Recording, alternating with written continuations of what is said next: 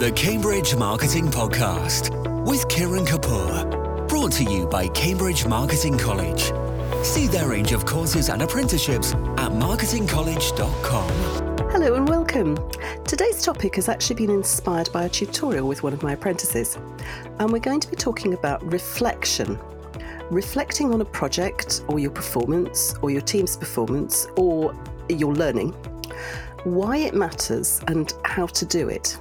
And over the years, I've found that people tend to fall into sort of three camps when it comes to reflecting. Those that absolutely hate doing it and will do anything to avoid it. They want to move on. We are where we are. They're often quite action orientated. They want to move on to the next thing. And I'll be honest and say over the years, that's probably where I've been. There are those who have a complete blind spot to any criticism. More than it's a glass half full view, they just feel that there is just no way that there is negative in their team or their organisation's performance, or they'll just dismiss the criticism. This, of course, leads to a huge level of complacency, and it's often what happens when you see a company really starting to struggle. It's because they have got so much into we can't really possibly be doing anything wrong mindset that they're just not seeing the negatives.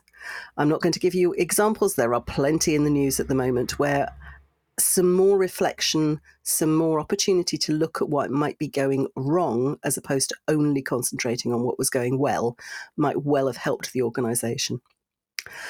And finally, and I have to say, to be honest, this is the largest camp that I come across. There are those who can only see the negatives when it comes to reflecting, and they concentrate entirely on what went wrong. They completely ignore the positives. The positives are sort of banked. Oh yeah, we do that. But we even praise ourselves for doing this. You'll hear people describe themselves as, well, I have a growth mindset, or the power of continual improvement, or I use the Kaizen method. Yeah, all of those methods still require you to look at the positives as well as the negatives. So very, very quickly, why do we reflect? Why does it matter? So reflection is a valuable tool, mainly because it gives you space to think. In a time of working where we are all relentlessly task-driven, and it does seem to be particularly task-driven at the moment, it just gives you that space and moment to go, oh, hang on, let's have a look at how well we've done and what we could do better. It does allow you time to improve. It also allows you time to think about, we mustn't get rid of these things. We need to hang on to these things because these things are good. But if you do reflection badly, it doesn't help. And it does just blink you to what's going well because you're in that mindset of there's nothing that possibly going wrong. Oh, the negative criticism doesn't matter. Or you can do the opposite. You can actually ignore anything that is going well because you're so relentlessly concentrating on what's gone badly wrong. So why was this inspired by a tutorial with an apprentice? Well, we were discussing an apprentice's stressful experience. The outcome had overall been good. There'd actually been a promotion and some lovely feedback on her performance in a panel interview. And panel interviews are very, very stressful and were clearly very well handled. But I found that the conversation kept coming back to what had gone wrong. A slightly poor presentation that was messed up due to nerves. And I noticed that until I took charge, we ended up spending 10% of the conversation talking about what had clearly gone extremely well, or she wouldn't have got the promotion and lovely feedback. And we kept coming back to the problems about the poor performance. That's partly due to an emotional feeling of slight shame. I should have done it better. So you tend not to see beyond that. And it's also partly down to that very natural feeling of, oh, well, yes, I know I got the rest right, but I really want to look at where I can improve. This is partly cultural. Concentrating on the negative is something we do a huge amount in the UK. I've noticed some of my international students can be much, much better at taking a sort of overview. And it also can, of course, be due to a gender bias, a background, a personality. For the apprentice, what I needed her to do was to think, okay, the presentation had gone wrong. Why? And when we ask the questions, and there are techniques that suggest you ask 5 questions, so you keep drilling down what the issues are, it was clear that, in fact, it was unfamiliar technology and too much time spent creating beautiful slides rather than practicing out loud. And that's what caused the problem. So, in fact, there's a nice, clear solution. check the technology beforehand, make certain that the presentation is practiced many, many times. But my overall point was that in this case, she'd had 80 to 90% positive feedback and positive actions. So we should have spent in evaluating 80% of our time looking at what had gone well, and only 20% of the time on what went wrong.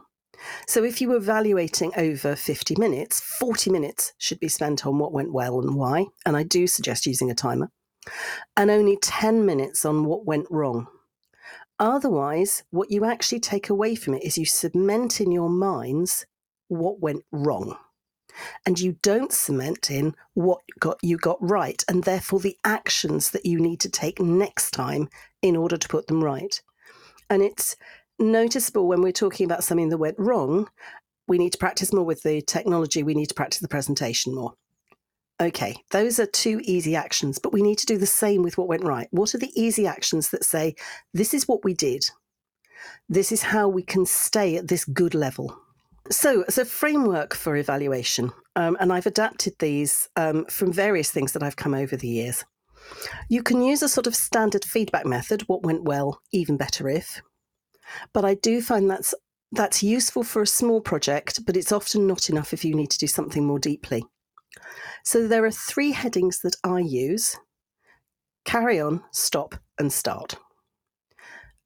So we start with 3 questions. Carry on. What is working or what worked? Celebrate these and carry on with them and spend time working out those. Stop. What should we stop doing because it doesn't work or it's holding us back? And start. Now you can look at the improvements. So what improvements can we start to make something better, and how?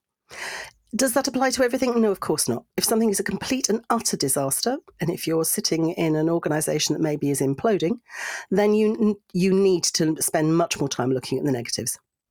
But do try and spend a proportion of your time looking at the positives and the negatives. For the apprentice, I set the task of doing a presentation on the experience, but only concentrating on the positives. And I'm told it was the worst task I've ever set. Thinking through what went well and why, rather than focusing on that awful presentation, apparently felt totally unnatural and uncomfortable. But at the end of the experience, I was told that it was a useful double check to see that, oh yeah, it wasn't the complete disaster that perhaps she'd walked away with thinking it. I hope that's helpful thinking about reflection. It's a topic that can sound very woolly, but there are some very important points to doing reflection and to noticing what type of reflector you are. Are you the type that just doesn't want to do it? Are you the type that only sees the positives? Or are you the type that completely and utterly focuses on the negatives and ignores any positives entirely? Thank you for listening. Next week we have Joe Glover, the guy that founded the Marketing Meetup, talking about his experiences. I hope to catch you then. The Cambridge Marketing Podcast from Cambridge Marketing College, training marketing and PR professionals across the globe.